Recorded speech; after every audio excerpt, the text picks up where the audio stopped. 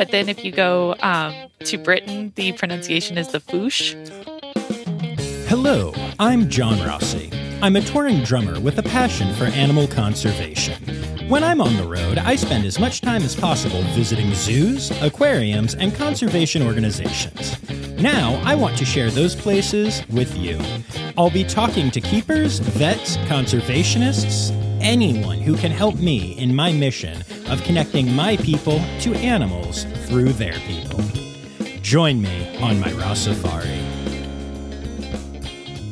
Hello, and welcome to a brand new episode of the Ross Safari podcast. Y'all, I am really excited to bring you today's episode. It's something different, but also similar to many of the other episodes. So you'll hear more of the story about this in the actual episode, but I was reached out to by a previous guest who is now part of the FUSA SSP, also known as the FOSSA SSP, also known as the FOOSH SSP, but we'll get to that. And it turns out that they're hoping to increase the number of facilities that are interested in housing this incredible animal that no one's quite sure what to call. So they reached out to me, knowing that a lot of people at a lot of zoos listen to the podcast, hoping to spread the word about FUSA. And I am here for it because they are a really, really cool animal.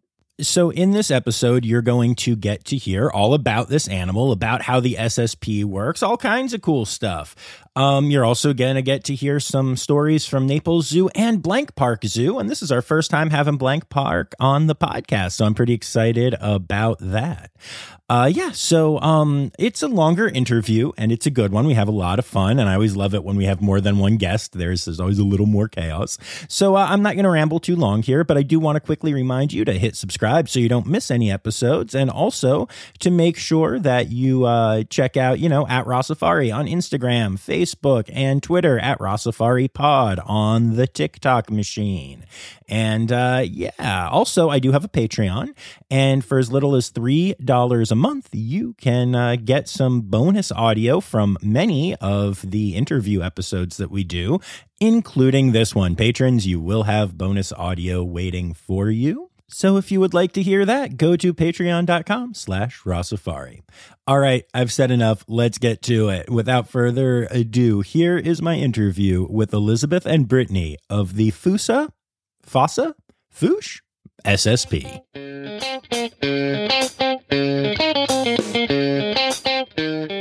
All right, so why don't we start off by both of you telling me who you are, where you work, and what you do there. But we're going to start with Elizabeth because, we have roots. She's a previous guest, so go ahead and say hi.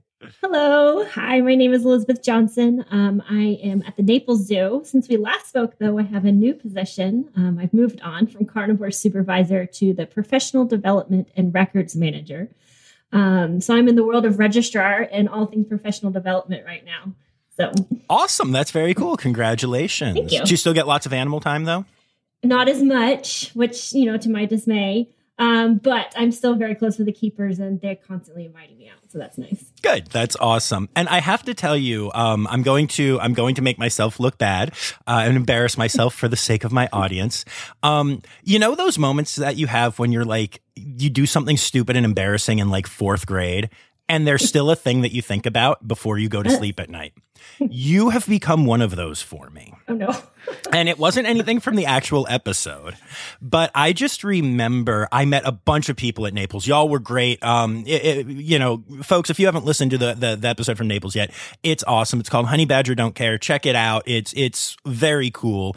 And I was still getting very used to the we can go behind the scenes. Oh, you are like a person that we will treat special, which I still, can't believe every time it happens. But I literally back then, you're like, oh, you want to go see our honey badgers? Cool. There's a training session. Let's go do it. And I'm like, And I just remember I met so many people, so many things. We did our interview and I looked at you, and I always check spelling of names because you just never know. But I was like, okay, so how do you spell your name? and you gave me this look and you started to spell it. And it wasn't like a mean look. You were just like kind of confused. Like, why does he not know how to spell Elizabeth? And I think I typed it wrong. And I just saw you glance at my computer. And this is that thing where I know you don't remember this. No, I had no clue. But you gave me a look for just the split second of like, who is this guy? And why does he think my name is Eliz Abethel Johnson? And I remember what it was because I had you in here as Eliz Abethel Johnson. And I saw your face and it registered what happened. And I just calmly closed my computer and died inside. I had no clue that even took place. I promise you, I probably didn't even recognize. There's probably some other random emotion showing on my face, like nervousness.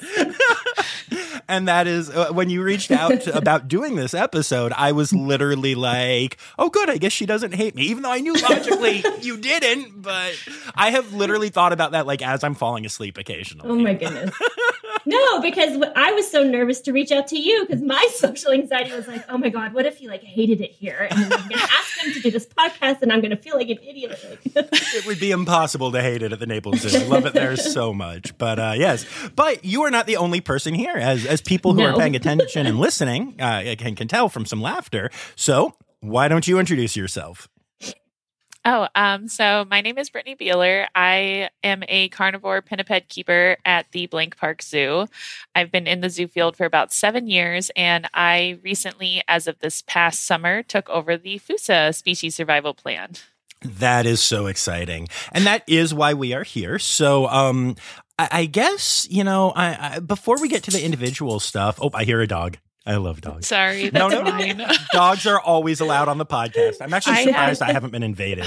Yeah, I have 3 cats and 2 dogs, and every time I turn on a Zoom, they're like, oh, is it showtime? So they'll always come up so they might appear in the video. So I'm sorry. Animals and children. I love it. Right.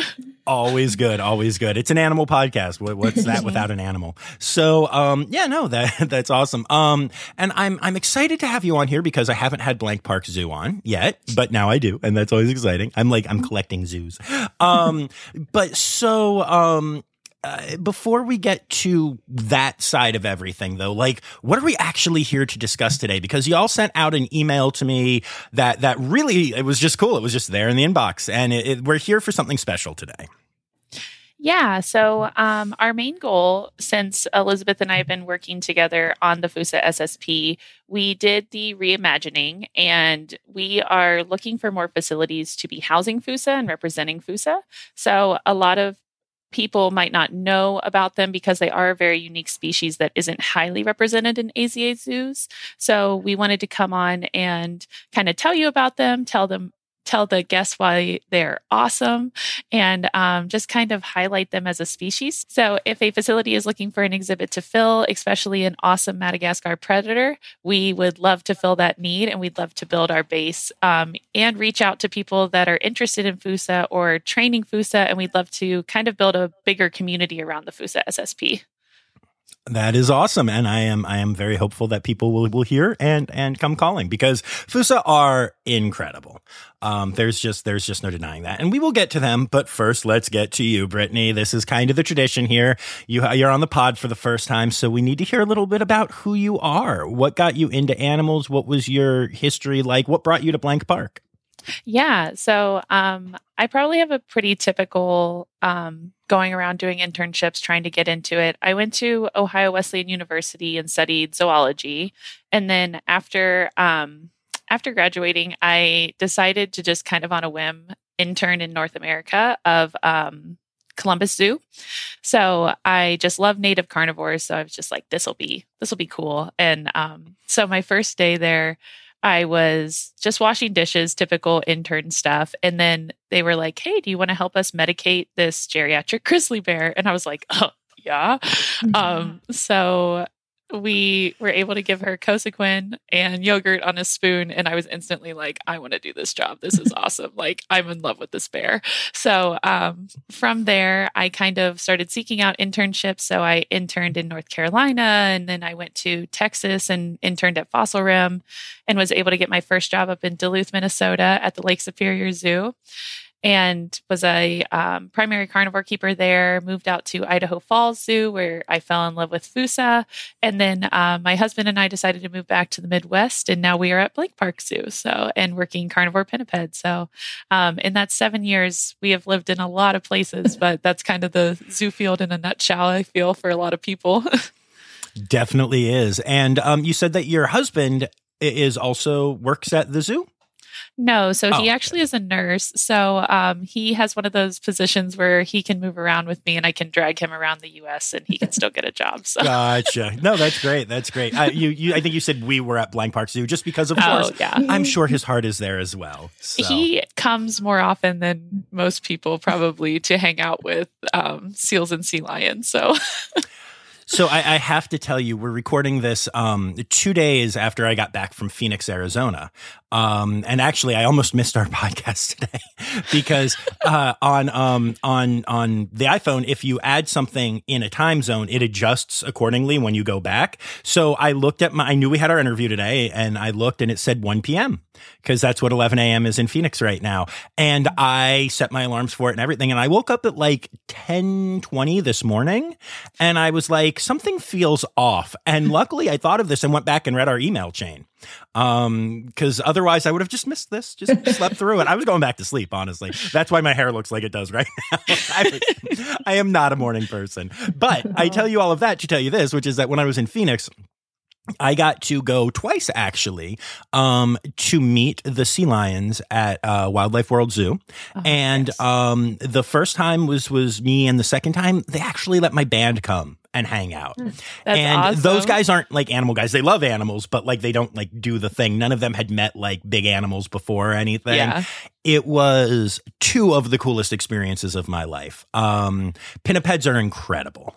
You'll never be disappointed hanging out with a seal or sea lion. They're just so interesting and unique. And Blank Park Zoo has an interesting kind of feel to it just because it is a big cat and pinniped position. So it's kind of unique in the field where it's not just pinnipeds. So a lot of us are coming into it not ever working with them and then taking our training skills and able to adjust to working with pinnipeds. So it's been a really cool experience to be able to understand them, because I've always been like, I'll never work with marine mammals. That's crazy. And now it's like, here we are. So opening to new experiences is always super fun in this field. So no doubt. I love that so much. I have to tell you though, like it's so funny. And I say this obviously not seriously per se, but after doing that for 2 days, I feel like I could go be a pinniped trainer. Not that y'all aren't super specialized in everything, but just in the sense of the fact that they're so trainable and they're so willing to work with you. And like one of the things that I did was the primary trainer for one of the sea lions, Crockett, they do a thing where only the primary trainer works behavior at first, and then they get the rest of the team to also start doing it. So then it becomes not just specialized to one person. And there were a few behaviors that so far Crockett had only done for this lead trainer. And they were like, well, let's try this. Let's have you doing them. And Crockett took them from me. And it was awesome to be like, oh man, you could actually watch him figuring out like, oh, that's the same thing. I'm here with my main trainer. She told me to look at this guy. Now, I should do the thing. And at first he would like hesitate and then do it. And then by a couple times through, then he was just like, I could just have him do the things. Oh, that's awesome. It was the coolest. And I was like, I think I just want to quit my life and become a pinniped trainer now. It was the best. I mean, you wouldn't be the first one that wants to do that. So that's real. I'm like, I'm not the world's greatest swimmer, and I don't know how to scuba, and I don't have an education in this, but will you guys hire me? And just as like a part-time, can I just help? Yeah. Can I just like fly out to Phoenix once a week and do this? Is that possible? Will you guys pay for that? No. Why are you kicking me out of your zoo? So, did you like when you were a kid, did you want to work with animals? I always did. I always thought I'd take the vet path. And then in high school, we were able to watch an open heart surgery kind of thing. And I about passed out. And I was like, nope, you can't do vet stuff. And I can do, like, I can't do surgeries. I can do necropsies, but I can't do, like, if there's pumping blood, I don't know. So I just get woozy. So I decided after graduating, I was kind of like, I'm not going to be a zookeeper, because everybody says, oh, zoology, are you going to be a zookeeper? And I was like, no. So I kind of did it on a whim, and then I fell in love with it, and I was like, I'm a zookeeper and I love it. So yeah, I always loved animals. I trained dogs at 4-H when I was younger, just always super into them. But falling in love with Ginger the grizzly bear at Columbus Zoo will always be my like origin story, because she was awesome and she had an awesome personality. So she's always going to be my favorite. Oh, I love that so much. I love Columbus. I'm a member there and get there as many times a year as I can. It's just it's an awesome zoo. Yeah. Just wonderful. Yeah. So very cool. Tell me a little bit about Blank Park. What kind of stuff, tell me about it. Yeah, so it's a kind of a small, medium-sized zoo. We do have a lot of diversity in animals, but it is definitely one that you can probably walk around at a brisk pace at probably like an hour and a half. So it's definitely great for stroller moms. They love to be able to just take the kids through and then go to lunch. We do have a few teams, which is something that I've never had before, which is super awesome. I've never worked on a team. I've always worked at small zoos where there's like 8 people, and it's like, cool, you do a little bit of everything. So our team has 6 people, and we are awesome. I love all of them. They're great. They're amazing trainers, amazing people. And we have a few other teams in the zoo that work with birds and large mammals.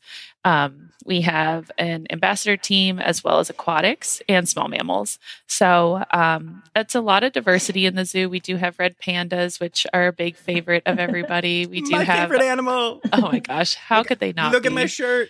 I love that. It's a red panda face.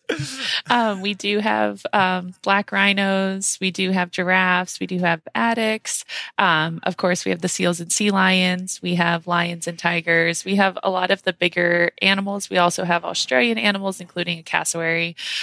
So we do have some bigger ticket animals, but I do feel like it's got that small zoo feel where it's like comfortable to walk around. And we're doing some capital campaign projects that I'll just throw in just in case anyone's in the area and interested, because you always got to be promoting, right? We are trying to do filtration for our sea lion pool, and then also building an Iowa native exhibits for our otter, eagles, and then an additional carnivore species that I don't know if has been released yet, so I won't say it on here. But is it an exciting one?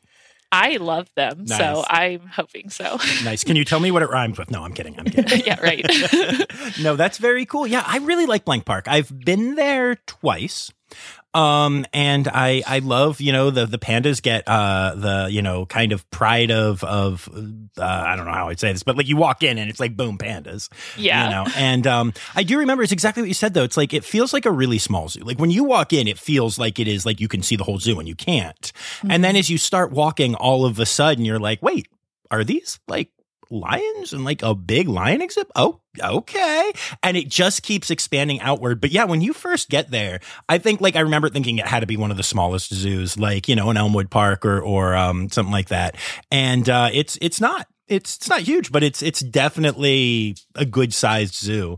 And I love it there. A gift shop actually. Yes. Is incredible. It is. It is really good. It's probably one of the best gift shops I've ever been to. They have such cool stuff. Weirdly, I have never made it out of there without buying stuff. I actually have a red panda hat and shirt from there from the last time that I was there.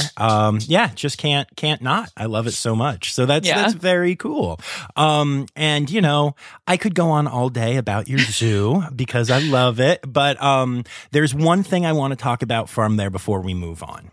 Okay. And if I'm remembering incorrectly, just tell me. But y'all have an exhibit outside your zoo, right?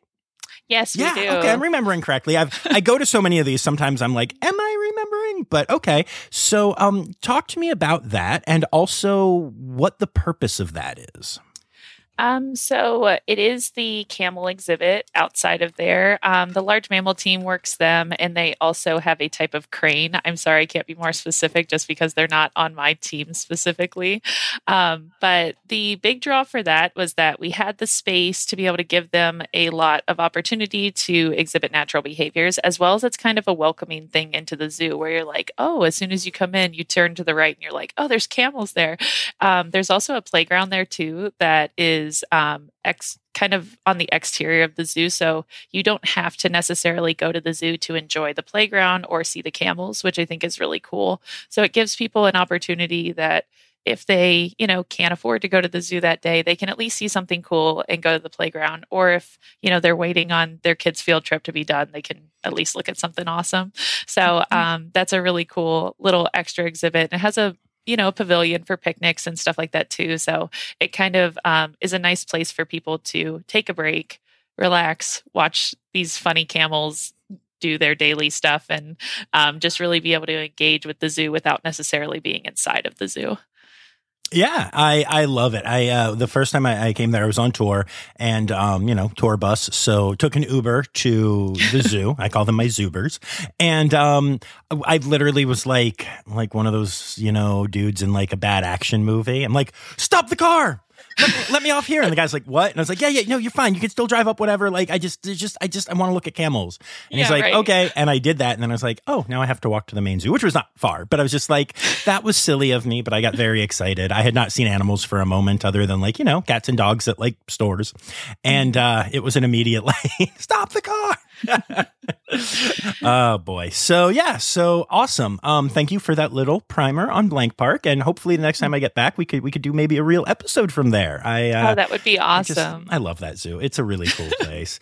I can't tell you, just being on the road in general, I love what I do. I love playing music. I love all that stuff, but it's the zoos that have kept me sane over multi-years of spending, more than half my year every year on the road touring and being in places and yeah, it's the animals and the keepers and the zoos, and Blank Park has served that role a couple of times, and Naples has served that role multiple times because I am in Florida all the time. There have been a couple of years that I know I started in Florida and spent many more nights in Florida than in my home bed until, April, May, June. It's crazy. So thank you both for everything y'all do. And now let's pivot to the SSP a little bit. So listeners of the podcast have an idea of what an SSP is. We've had Sarah Glass on talking about the Red Panda SSP and such, but that was all frankly a while ago. So I think what I want to start off with is I have a lot of new listeners. Let's start at the beginning and explain what exactly just an SSP is and how this works. And Elizabeth, let's have you do that because Brittany's currently being invaded by a dog, which is amazing to see. So... Okay, great. Yeah, it's challenging because they actually, at the beginning of January, changed SSP programs exponentially. They're just completely different. I know, it's so different. And now some of the programs are only going to be safe programs, but are still in charge of breeding. I was at the conference in Baltimore, and it was shocking to me how much this is changing. Yeah, I think the reasons behind the change stemmed from trying to have zoos focus their resources on species that were going to be able to be maintained in zoos for a long period of time. There's I don't want to misquote the number, but I think there's 500 plus SSPs under the old program structure.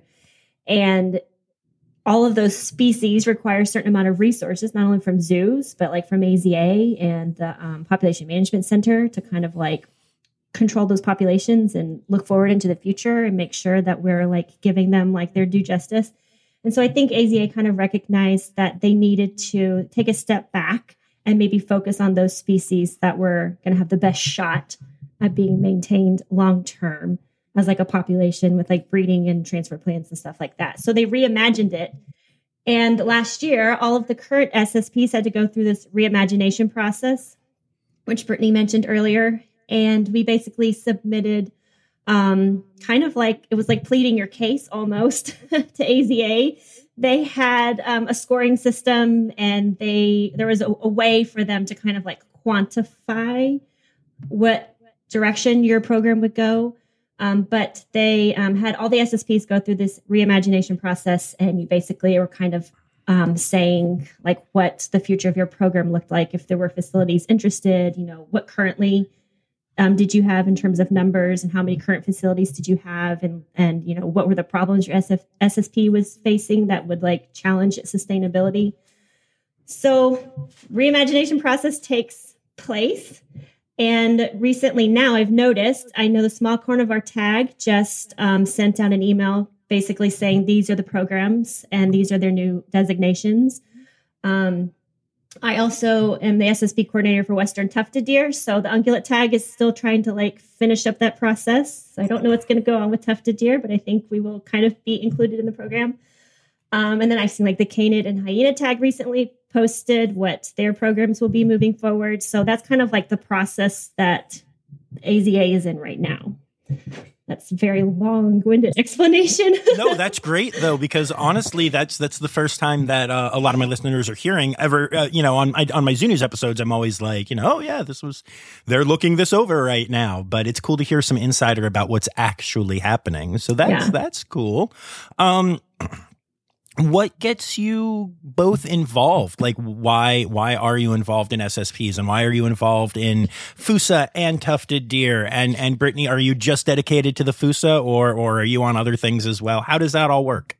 I am just a FUSA gal right now. I am relatively younger in the field to be working in SSP, so this will be my first experience doing it. I guess I do technically work with the Kinkajou SSP2 as their education advisor, but that one I have less of an impact in like breeding or transfers or anything like that. I mostly am working on their animal ambassador guidelines that we're hopefully putting out this year. It's been a process. So I just work with those two. I love the Small Carnivore Tag. I think it's got such great diversity. So I kind of always wanted to be involved somehow more than just as a keeper or more as a curator or more as a, just a trainer. I always wanted to be more on a forefront of promoting conservation or promoting that kind of mentality in zoos. So I just always looked for that opportunity. I started my Kinkajou journey, I guess, in 2018. So it was after being a keeper for 2 years, I joined that SSP, and that has grown of having a vice coordinator and us building in a lot more things. And it's more of just like, hey, I'm interested. Do you need help? And she's like, yeah. So kind of fell into that. And then with working with the animal ambassador guidelines, I worked with Mandy, who was the previous SSP coordinator of FUSA, and talking with her and just expressing my interest. I had applied for it and ended up in this position, which is super awesome. But I'm also big on group learning and group involvement. I definitely don't think that I know everything. I will never claim to know everything about FUSA. I love to use our community to be able to branch out and really use other people's experiences to build a better community for a species. So that's kind of where I'm at with the FUSA SSP. It was kind of like a pipe dream, and then I got it and I was like, oh my God. And then I was like, Elizabeth, we're going to do such great things. Brittany and I have been brainstorming a lot on because with these new reimagination and designations, there's a little bit of pressure. You kind of have to maintain a certain status with your population in order to have, the population management center help you with your breeding and transfer plans, and to keep them as an SSP, designate as SSP. So Brittany and I are okay, so how, our population's been in decline a little bit the past couple of years. We haven't had many, if any, births. If I'm remembering correctly off the top of my head. For 5 years, yeah. Yeah, Holy for 5 cow, years. So that's rough. Yeah, so if we want the population to grow, we're okay, we need people to love FUSA and advocate for them at their zoo, which is how the genesis of this whole conversation came about. Well, I love that. And so let's dig in. Let's talk about FUSA. I have a FUSA who I used to know. I believe that he's no longer there, but at the Philadelphia Zoo, right next to the red panda exhibits, was Rico, the FUSA. And obviously I spent a slightly elevated amount of time with the red pandas. And as such, I would keep bopping over and seeing Rico. And he's such a good boy. And he would sleep in his little hammock, but then shoot all around the exhibit. And I just loved him so much. And you know, I was so bummed when I found out that he was transferring. I get it. I know how SSPs work. It's all good. But it was just like, oh, he's part of my happy space. Darn it. Now I'll just have to spend more time with the pandas. You were Fusa adjacent for a long time. Exactly.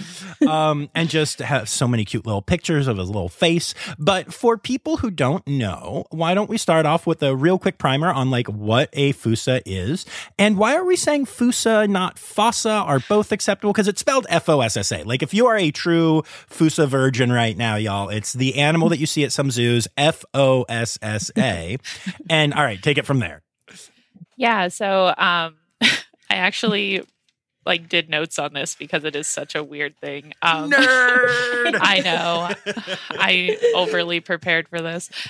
So saying Fusa is not wrong, even though it looks wrong. So it's basically a dialect thing as to how you want to talk about the species. So Fusa is often also pronounced in the Malagasy way, just because of the way that they use their pronunciations.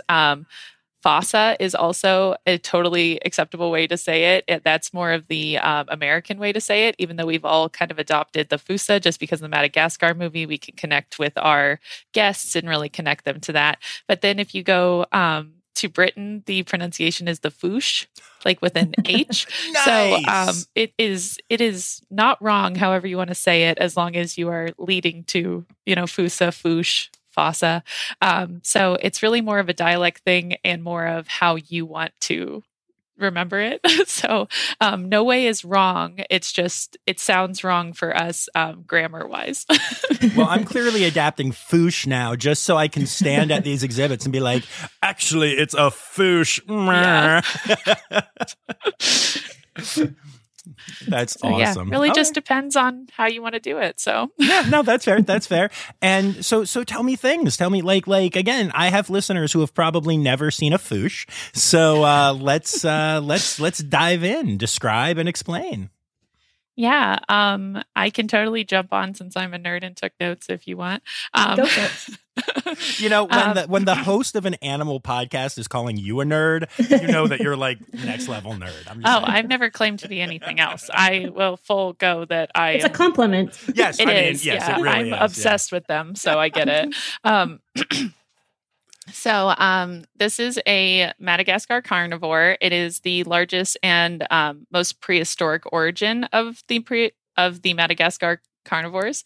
It is kind of in the civet group, but it is it's in its own genus. I even wrote down the actual genus name and like what it means in Latin, and I don't know if it's appropriate for a podcast.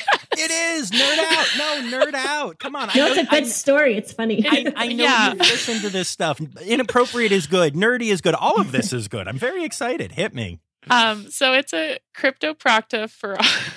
Sorry. I know I said I'm editing, but I'm totally leaving in you laughing on that one, just so you know. It's just okay. Whoosh. All right. Got it. Cryptoprocta ferox, which means hidden anus. Fierce. Yes. So, how does every zoo not have a hidden anus fierce in it? Come I know, on. and the fact that fierce and wild is at the end is just like, what are we doing? So, and it's a really cool sounding name, but it just got such a weird translation. So, that's the scientific name for Fusa, and it's because of just the way that they mark and the way that their anus is. It's hidden, so it's kind of odd. Okay, what does that mean though? Like, all joking aside, and trust me, I could laugh about this all day. But what does that? How is it a hidden anus? So it's kind of like more. I guess I wouldn't say like. I don't know, Elizabeth. Can you help me out with like explanation? You guys are both laughing so hard and are so red right now. I'm so entertained. I don't know how I would describe that. Yeah, I'm like lost for words. It's just kind of like if you're looking at the back of a Fusa, it's kind of more, I guess, like indented in, and then it can like protrude more during like breeding or protrude more during like scent marking and stuff. But Yeah, I don't know if there's a better way to No, that explain actually it. I can totally picture that. So it literally is like a thing that they need to stick out a little bit to do stuff with, is what you're saying. Yeah, but it can like go back in. Yeah, that's fascinating. Honestly, that's really cool. Yeah. They do scent mark a lot. Our Fusa, every time we would put her back onto exhibit from her den after being shifted for cleaning, would go to her favorite spots and almost do like this pole dance. It's very dramatic. Yeah. I mean, if we're going to be honest. And we have lots of videos of her doing it because it is very dramatic. And they're just scenting and she's going up and down and they're just, yeah. All right, so far, we have established that we have a Malagasy predator with a hidden anus who is into pole dancing. Who doesn't want that at their zoo? I mean, if we haven't sold it already, I don't know. I swear there's some better things that we can promote them with, but that's just the very basis of if you take away anything about them, they are pole dancing, hidden anus, Madagascar carnivores. I love it. I love it. That's so good. It's so good. So, okay. So, now that we've ruined Fusa for everyone, no. Right. But seriously, so like, okay, so they look like, as a non-pro, they kind of have cat faces, like tiny little cat faces, and kind of almost like otter bodies, but they're not like water animals, but they move around like otters, only on like tree branches. I don't know. That's the best way I can describe it. Like they move like an otter in the water, but not on the water. Can anyone make this sound any better than what I just said? Yeah. So she's like, yes, I can. She's like, literally anybody could, John. Literally anybody. Since, I have to redeem myself with the scientific name, I will throw my hat in for this one. So they have a long extended body. It's about 2.5 feet on average, but then their tail gives them about a 6-foot length. So their tail is very, very long. And this actually helps them with how they hunt, where they are going to be hunting not only on land, but up in the trees. So they are terrestrial and arboreal, but that long body and that long tail acts as a balance weight for them. They also have semi-retractable claws, which they can grip onto the trees and really move throughout them without falling. And even their little pups that are learning can actually hold on to the trees pretty well. But these animals are going to be mostly known for hunting lemurs, which are going to be a difficult prey to hunt on the ground. So they are going to be out there kind of climbing up trees. And that's what also makes them so unique is they're very fast. They are very agile. And when it comes to enrichment or diet, they are super fun to engage with and super fun to watch. But I'll let Elizabeth talk about hers a little bit more too. Yeah, I mean the bone structure of like their wrists when they're super agile, especially being able to go like upright on a tree or down the tree. I remember that because they can go down face first, right?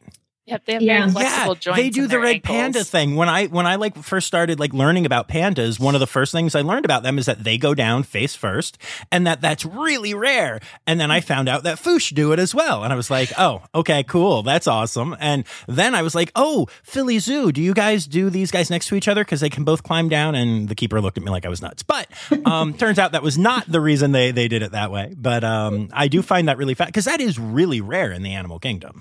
Yeah, their anatomy is really cool. And that's what gives them, like what Brittany was saying, like they're so like they're acrobatic, like they're able to just bounce around these trees and hunt down lemurs and like, be super fast about it. Like the anatomy definitely plays a huge role in that.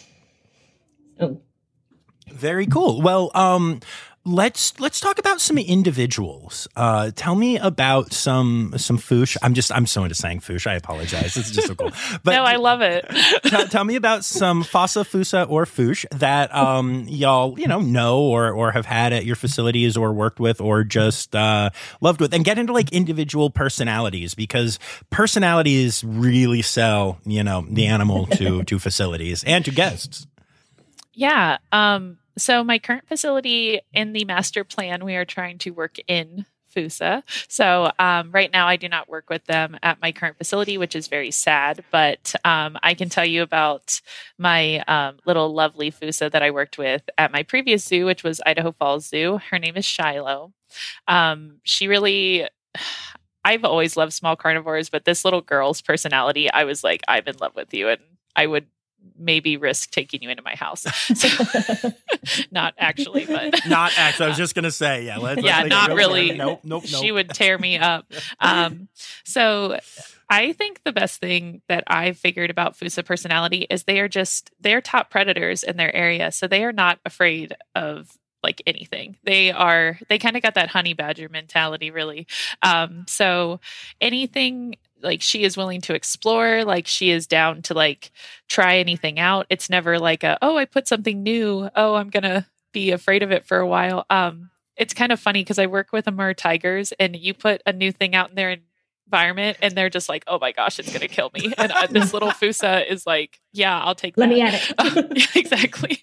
And just the way that they are very opportunistic carnivores. So their main prey item is known to be lemurs, but they are pretty opportunistic. They will eat bird species. They will eat mice. They will eat fish. Like, they are kind of all over the place. So they are really fun to enrich because you can give them those different opportunities, and they are just like ready for anything, as well as just the abilities. Like we mentioned before, they're very acrobatic. They're very good at climbing. They are very comfortable just laying on logs, which is one of the cutest poses that I've ever seen with them.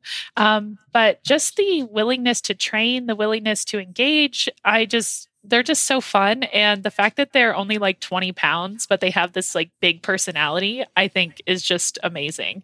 And I kind of fell in love with her just because she is willing to do anything. She's willing to try anything. She's like super outgoing. And I'm like, man, I just wish I was like that. Like, I wish I had this personality like this Fusa, and she's just so weird looking to most people. And it's just a really interesting way to talk about evolutions and how, endemic species can shape the way that they grow and evolve based on their areas of expertise, which she's an awesome representation of how evolution has really gotten it right for hunting. So that's I love the educational aspects of Fusa as well. Nice. Are they protected? Free? What kind of contact are they? So they are protected contact because they will tear you up. Okay, very good. They have the feel of a cougar. They would totally just take you down. I mean, 20 pounds of just pure mighty force. Amazing. I love that. And Elizabeth, tell me about a Fusa. So the first time I started working with Fusa was in Naples in like 2011, probably. We had a breeding pair. And she did have babies. She had like 4 of them, which is a lot. And as a first time mom, I think she was probably overwhelmed. So she kept kicking 2 out of the nest box. And ultimately, after a good amount of time, we gathered those 2 and we're like, okay, we'll just hand raise them. So Mom Fusa raised 2. In fact, I know of at least that is one of them that is still alive in the population, which is cool. And then the 2 that we hand reared, which was quite an experience. I'm really glad that I got to be a part of that because it's not common. They were like, baby Fusa are like little Spitfires. Like they, from like day one, were like practically like full grown adult Fusas, like behavior repertoire and everything, like the jumping from like, one keeper to the other after eating, from like one branch to the next branch. Like it is amazing that you've got this months old little thing that is about maybe, what I would say size wise, I can't tell you weight, but of a kitten. It was the size of a kitten. And they are jumping like 5, 6, 7 feet in length, like from one branch to another. Like it just blew our minds because I don't know what we were expecting, but I don't think we were expecting that. So those Fusa, the ones we hand reared, ended up staying here at Naples Zoo. Their mom and dad went off to other zoos within the population. And we had the sister and brother pair here for a while. The brother, unfortunately passed away a number of years ago, probably in like 2015 or so. And so then we had Duffy, which was the sister, until about this time last year. And I just like Brittany was saying, they are just so like, it's so hard to put them into words. Like they're very smart. They are very strong. They're very motivated to like train. Duffy just was like a constant source of like entertainment for our guests because any piece of enrichment that we gave to her, no matter the challenge level, she was going to figure out, and she would spend like half an hour, like minutes at a time, trying to either get into like a puzzle feeder, or if it was hanging from a branch or hanging from somewhere in their enclosure, she would literally be hanging off of it herself, like trying to, get it down from the branch or to get into it or like bust it open. It was amazing to see like her tenacity. Like she just was not going to give up until she was able to like get what she wanted, which I think is a pretty endearing quality of Fusa. So that's awesome. And Duffy, I guess, is who I saw when I was there with you back in 2021. I actually have a really great picture of Duffy from we were just walking, kind of, she was like napping in her little, I don't know, hideaway type place that was really only visible on the behind the scenes side. Mm-hmm. And she just looked up and I snapped a quick pic, and it's just one of my favorite pictures I've ever taken of a Fusa. That's awesome. She was a staff favorite. We loved her. We still love her and talk about her. And I know her keepers very much miss her because she was a rock star. Like she had a whole repertoire of behaviors that she was trained to do. We could draw blood from her tail. We were able to voluntarily vaccinate her, which was awesome. Like just, she made our lives like less stressful when it came to like those like medical behaviors and like things you're trying to do with animals where you get really stressed out. She was like, nope, I'll participate. Here you go. You need to vaccinate me. That's fine. Wow. So she was just very she was a good Fusa. That's awesome. And, I can't help but notice. So right now, y'all are like the SSP people for Fusa, and you're here pitching that everyone should have Fusa, and y'all don't have any Fusa. What's going on? That's very confusing. No, but seriously, I do think it's cool that y'all are so passionate that you're working the SSP, even though you don't actively have any Fush right now. But what's the, is there a plan? And what is the population like out there right now? I know that you're here to encourage more people and more zoos to take them. So, but what's that current situation? Yeah. So right now we have about 20 facilities representing Fusa, and our goal is to just stay over 15 with the reimagining, just so that we can stay as an SSP. We also just want to help out our friends over in Europe who are a little oversaturated with their breeding of Fusa. So we have the opportunity to actually transport Fusa from Europe over to our population for new genetics, which is something that's pretty unique. We are super excited about those potentials. We just need places to house them. So that's kind of why we're looking for other facilities to really step up and want to try out the species. We are encouraging at our own, but we can only do so much, just like typical. So as much as I've went to our animal care director and I'm like, they're awesome, you need them. He's like, yeah, well, in like 5 years. So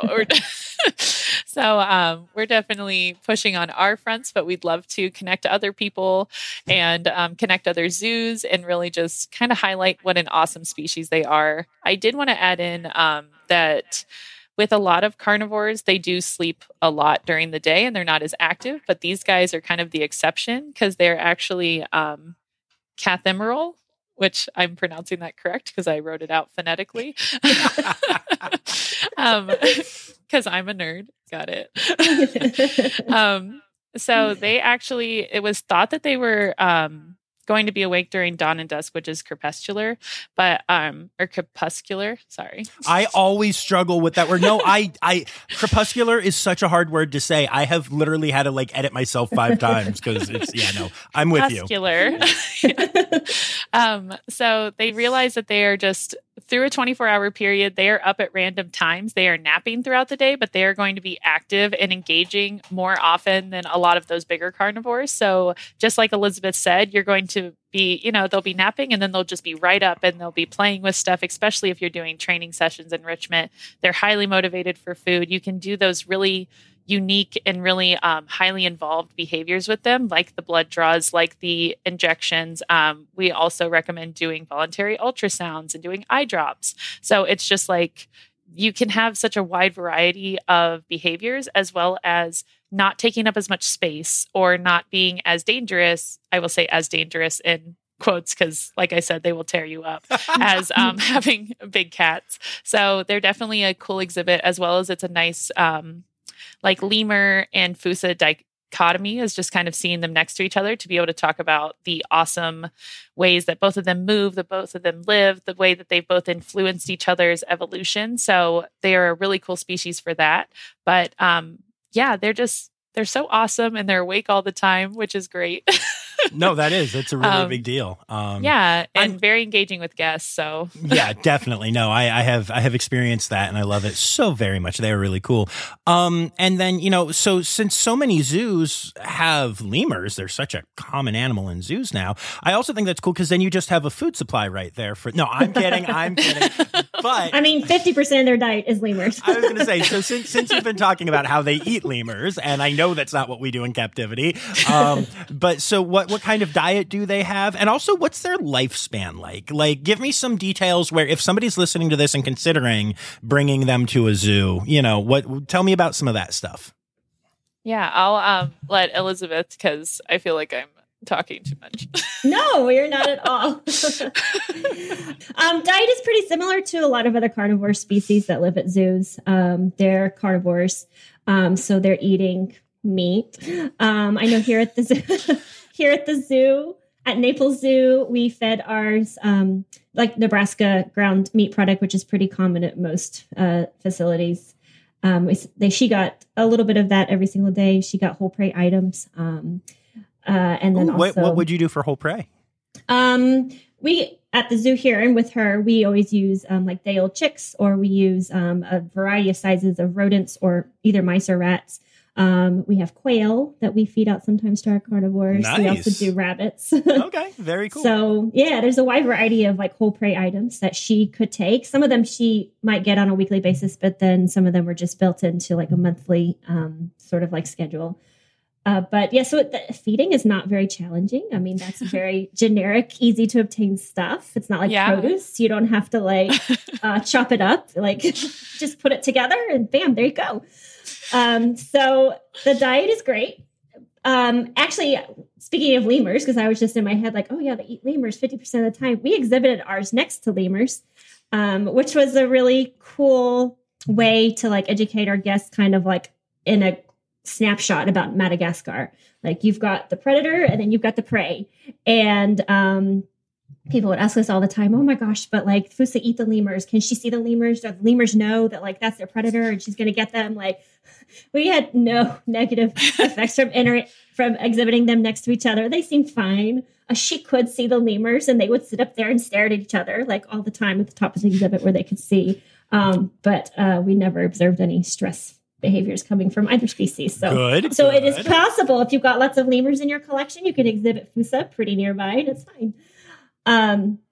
And then what was the other part of the question was how to bring them? No, like lifespan and like, lifespan. Other basic things that like a facility would need to know. I'm trying to save someone a Google. So they can actually live like 20, high 20s. Brittany, do you remember the oldest one? Right now, our oldest one is 24. But typical average is like late teens, early 20s, similar to big cats. Yeah. So, I mean, that's pretty similar, I feel like, to a lot of carnivore species or a lot of like even like other zoo species. You're going to get a good couple decades. Yeah, no, that's great. I mean, that's really good. That's awesome. How are they from a veterinary standpoint? Do vets like them? Are they pretty? I know you said you can train them for medical behavior, so that's good. Yes. Brittany actually can probably speak to recently the stuff that the SSB has been trying to focus on from a vet point of view. Yeah, it's kind of funny. Our vet advisor, she's at the Smithsonian. She actually has been doing a lot of research on Fusa just because they are kind of I will say newer animal to zoo populations. They're definitely not brand new by any means, but they are very unique. One of the big things that you'll see... That was my alarm for our interview going off at 1:00 because I'm an idiot. It's like, there's a cruise ship in your house. I know. I was like, oh, should I stop? No, and I'm leaving that done. in. I don't care. Because again, this is what happens when your calendar is confused. So yeah, I thought we were having an interview in an hour. No, that's totally fine. You're ahead of the game. It's almost done. fun stuff. Yeah, so they are very highly trainable, just like Elizabeth mentioned. You can do a lot of voluntary stuff with them, which is always good because as much as knockdowns are necessary, we always like to be able to do as many medical things with their voluntary participation, just because it's easier on us. You don't have to worry about anesthesia. It's always dangerous, regardless of if it's human or human or people, human or animal. The other kind of people. They are, though. No, that's actually that's a real thing. My wife is a vet, and one day she was talking about people, and I looked at her funny, and she's like, "Animals are people. Also, humans are animals." But she's like, and so I've started using that term more. She kind of explained it to me, and the word "people" doesn't just include humans. So I will stand by that. I will. Yeah, that's good. That was a good one. My slip of the tongue is making a. It's impact. A learning moment for everybody. Yes, it's learning for everyone. So the research that we've been kind of doing with our vet advisor has been more about kind of trying to see how we can prevent early spaying of Fusa, because they have a very weird, I will say weird just because it is uncommon, but it's not bad, I guess, not bad weird, but they actually get seasonal alopecia. So that's the hair loss around their flanks area. And that is very common in females. And it is in conjunction with an enlarged kind of thicker lining of the uterus that kind of is almost getting ready during their heat season. So often you'll sometimes get lethargy with that as well, or just kind of off behavior just because they're kind of going through a lot of hormone stuff. So in some facilities, it's been concerning because you're not seeing this super energetic, crazy Fusa for a minute. So we will have them doing a knockdown or doing ultrasounds, and they'll see this enlarged uterus. And for most species, that would indicate something very negative. But for Fusa, it's actually completely natural. So we're getting accidental premature spaying that may not have been necessary if we had all the information. So one thing that we're really pushing for is voluntary ultrasounds and trying to track that uterine growth. And that's a really cool opportunity for keepers, really cool opportunity for vets to take part in. So very unique there. Otherwise, besides that, they don't have a ton of known illnesses that I would say that they're rampant through the population. We have seen that some will later in life develop cataract symptoms and things like that. So that's why voluntary eye drops at an early age can be really nice, even if you're just doing saline. That way, if those problems do arise, you've already got the training in and you can start kind of being proactive about that.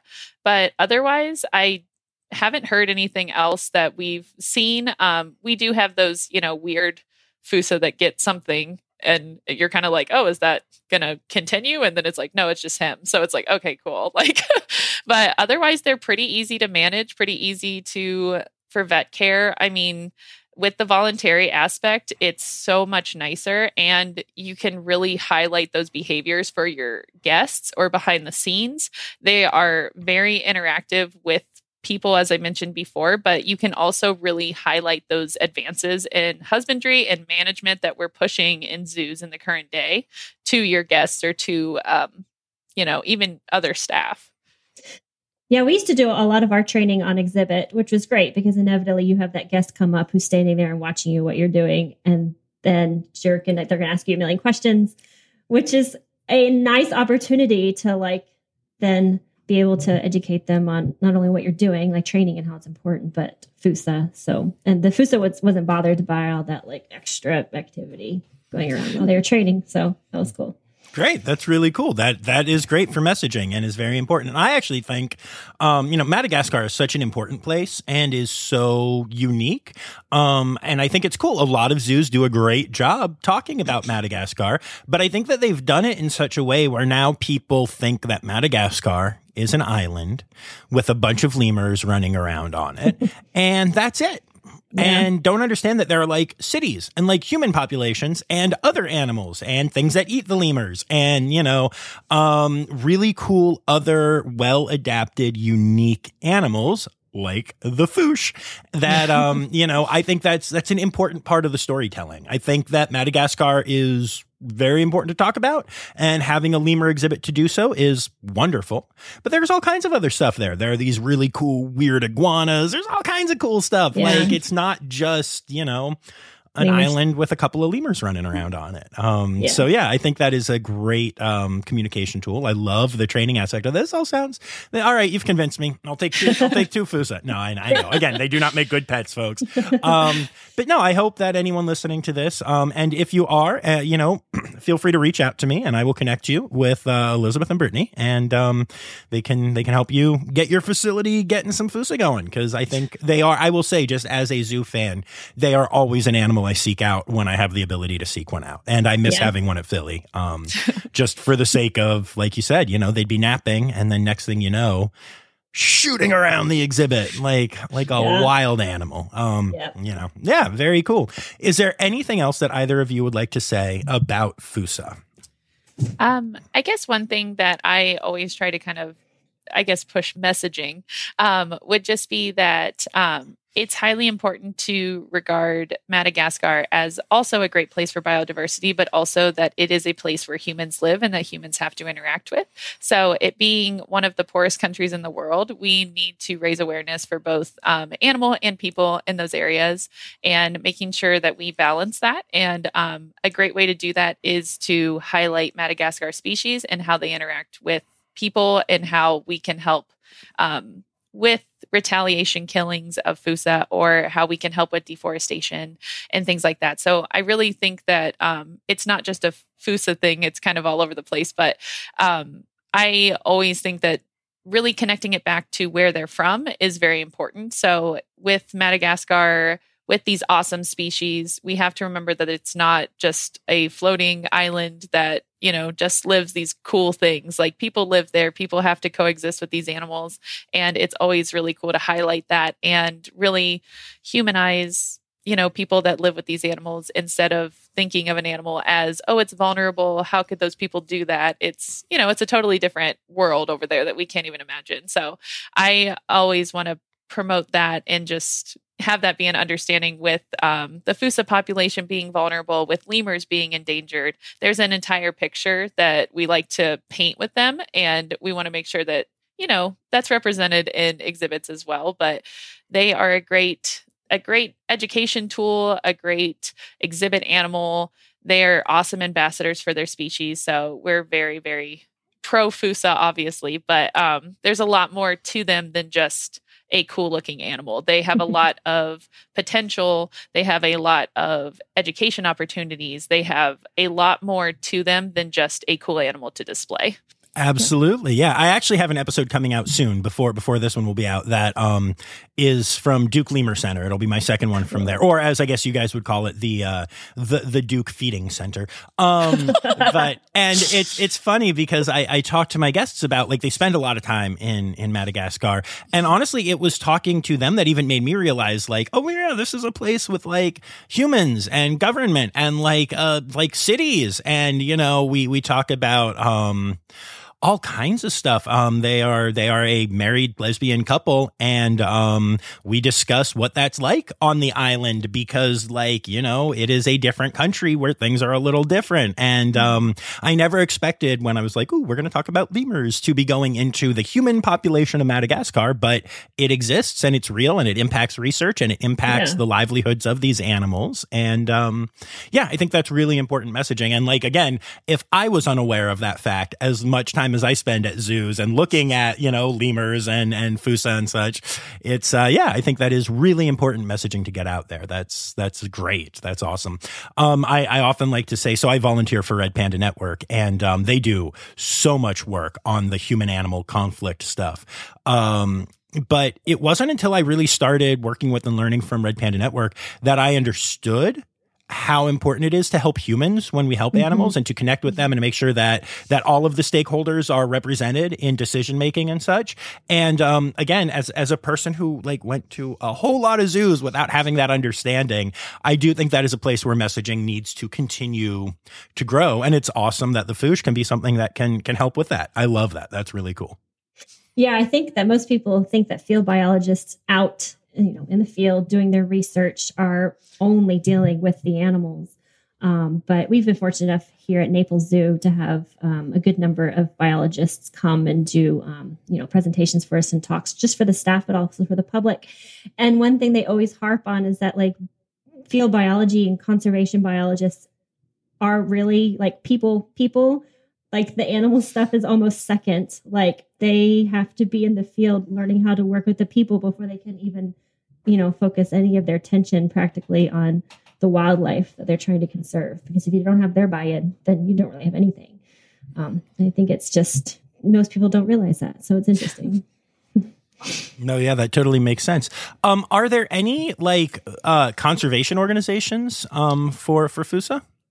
So there are, but they're wrapped up in lemur. So they're not necessarily straight FUSA. So trying to reach out to other entities to try to connect. We do a Madagascar project here at Blank Park Zoo that is working with Omaha as well. And she goes and does a lot of outreach to the people. So trying to connect with things like that. Basically, my big takeaway is if you are going to support like lemur conservation, you are also supporting FUSA conservation because they live in the same habitat. So it's kind of the same way that if you support giant pandas, you're also supporting their entire ecosystem. And those like charismatic megafauna are going to really bring, a audience, and they're going to be preserving those forests. So there's not a specific FUSA one that I found. Maybe Elizabeth has a different with the exposure from the Naples Zoo, but mostly they're kind of wrapped up in lemur conservation, which is awesome. The Lemur Conservation Center, Lemur Conservation Networks, and then the Duke Lemur Center is always a great resource for us as well. So I try to look at actual ones in Madagascar, but they really seem to focus on lemurs and how, because they're used often for bushmeat and things like that. So just trying to interact with that. But I'm not 100% on FUSA directly ones. Well, no, that's awesome, actually, because, we all use the term umbrella species. And I feel like every time I ask about conservation stuff, it's always the umbrella that we're talking about. Mm-hmm. And it's really cool to hear. Like, this is a great example of if you want to help FUSA, go check out our friends at the Lemur Conservation Foundation and such, they've been on the pod. They're great. They do amazing work. And you will also help out FUSA. And I love that so much. That's really cool. Yeah. Elizabeth, did you have anything you wanted to add to that? No, I don't think so. Okay, cool. Great. Awesome. No, I just wanted to make sure we weren't missing, FUSA.org. I will say that there are biologists that have done a lot of research on FUSA. And so they just are not as, FUSA is not as well known. So that information is not as well known, but there are people dedicated to learning about FUSA and doing research on them in the wild. And so they do have champions out there. Awesome. They do. Yeah. Just not a direct organization, but it's awesome that it all kind of comes together. Same thing. If you're helping out the people in Madagascar, you're going to be helping out the lemur population. You're going to be helping out the FUSA population, all of the, the panther iguana or the panther chameleon. Yeah. The panther chameleons. So you're going to kind of be helping everything all under one umbrella, like you mentioned before. Very cool. What is their conservation status? They are currently listed as vulnerable with a decreasing population. Okay, very good. And do you want to check your notes and see if there's anything else you want to say? I did want to mention with the vulnerable status that they are historically very hard to track. So we don't actually know how many FUSA are out there because they are so elusive. I've seen 2,500 to, probably 1,500, and they just have a very hard time tracking them because they are so unique and just, running around and being awesome FUSA things. Let me check my notes to see if there was anything amazing that I wanted to add as well. Did I just hear you turn a page? Do you have pages of notes? Is that what I'm hearing? I have 2 pages of notes. Okay. I have 2 pages. I'm definitely not judging you at all, ? No, that's very cool. I appreciate the preparedness. I think we kind of got everything. Oh, just one thing that I wanted to mention is that they are a unique species. They are the only ones in the genus of Cryptoprocta. So they are kind of unique and rare in that situation. And then just that they can have up to 2 to 4 pups with breeding. So just wanted to mention that out there, and that their breeding season is from March to May. So All right. Like only 2 other things. Great job. So we got breeding season, and we've got that they are the only hidden anuses around, which is actually a great transition because it's time for.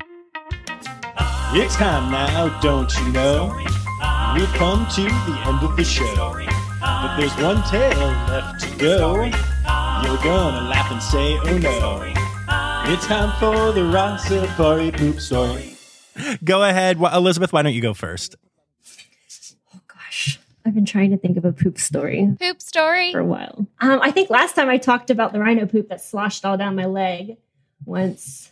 I do have a cool, well, it's not a gross poop story. Poop story. But when I first started working at Naples and I was working giraffe, and it was Christmas Day, actually. I remember it. And I have a video. I was raking up the giraffe poop in the yard, and I looked over across the way, and I see this tiny little giraffe turd, like, moving. It's, like, on its own, going across the yard. And I was like, what the heck is going on? So I went over there to go check it out, and it was, like, a little, like, what do they call those beetles? Like a dung beetle? That roll the poop. Like a dung beetle. Nice. I know things about animals. It's fine. See, this is what happens when you get into administration. I know, right? I'm like losing all my knowledge. It's been a very fast transition for you because you just Yeah, moved right. over to that. In another year, it's going to be like, so I was cleaning up the poop of the tall ones, the ones with Yeah, the nets, the spots, the camel leopards. What are they called? My husband is always like, you're the worst and he is a zookeeper. He's like, you're the worst zookeeper ever. Because I'm constantly like, what's that animal thing? You know, that thing with the animals and the feathers and, you know, whatever. So anyway, there was like, I already forgot the name of it. Dung beetle. Dung The beetle. dung beetle. This little giraffe turd was rolling across the yard, and I went over to investigate, and this little dung beetle, you know, was rolling it with his hind legs and everything down into a little hole in the ground. And I was like, in Florida, really? I didn't realize there's my like bad animals that's coming in. But I was just amazed. I was like, that's the coolest thing. I've never seen that in person, only on TV. But it's clearly happening here, like in my own backyard, right in front of me. And he took it down into his hole. And I was like, if we could like employ 100,000 dung beetles, then I wouldn't have to rake this yard every day. If only, right? They could work for Yeah. you. It'd be amazing. That's awesome. I love that. And also, after that story, I'm now even more confident that I could just go and become a sea lion trainer because apparently you just don't need knowledge. We don't need knowledge. I blame it on my children and the fact that like I have zero mental capacity right now. Fair. And I love them. Yes, of course. And Brittany, go ahead.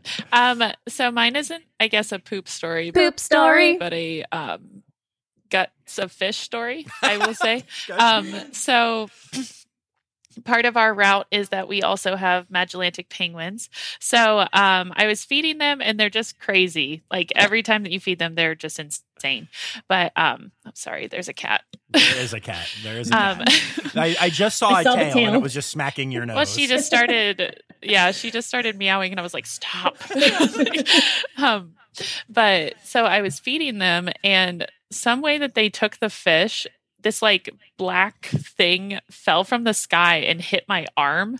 And it must have been just like the intestines or something. And I was like, where did this come from? Because I'm looking up and I was like, I don't know how this trajectory happened. So I was like, ew, this is kind of gross. And then it ended up in my hair as well. So then my coworkers like apologizing to me, trying to get it out. And I was like, it's fine. I'll just wash my hair. Like, it's cool. Like, it's fine. But I think that's the most recent gross thing that's happened to me. That's a good one. Yeah, that's just probably like in the last month. I was like, if we go, we'll be here for an hour if I talk about all the nasty things that have happened to me as a zookeeper. Especially with marine mammals. Oh yeah, Oh, yeah. just Yeah. being Yeah. sneezed on too, or like coughed up fish on. Yeah, it's just like, all right. That's hilarious. Awesome. Well, thank you both so much for doing this. You're welcome. Thank Thank you. you. Thanks for allowing us to chat about Puso for so long. Yeah, thank you for having us because we were super nervous. That's hilarious to me, but I appreciate it. All right. Oh, that was so much fun. Y'all, I wish that you could hear the full conversation that we had after that. So I mentioned that we did some patron bonus audio, and it's really good stuff. But then even after that, I think the three of us just chatted for very long. It was very fun and very I don't know, just kind of personable. It was a good time. It was a really good time. And I'm really thankful to Elizabeth and Brittany for being on the pod and sharing the word. And I'm also thankful for my Red Panda level patrons, Laura Shank and Kristen Dickey.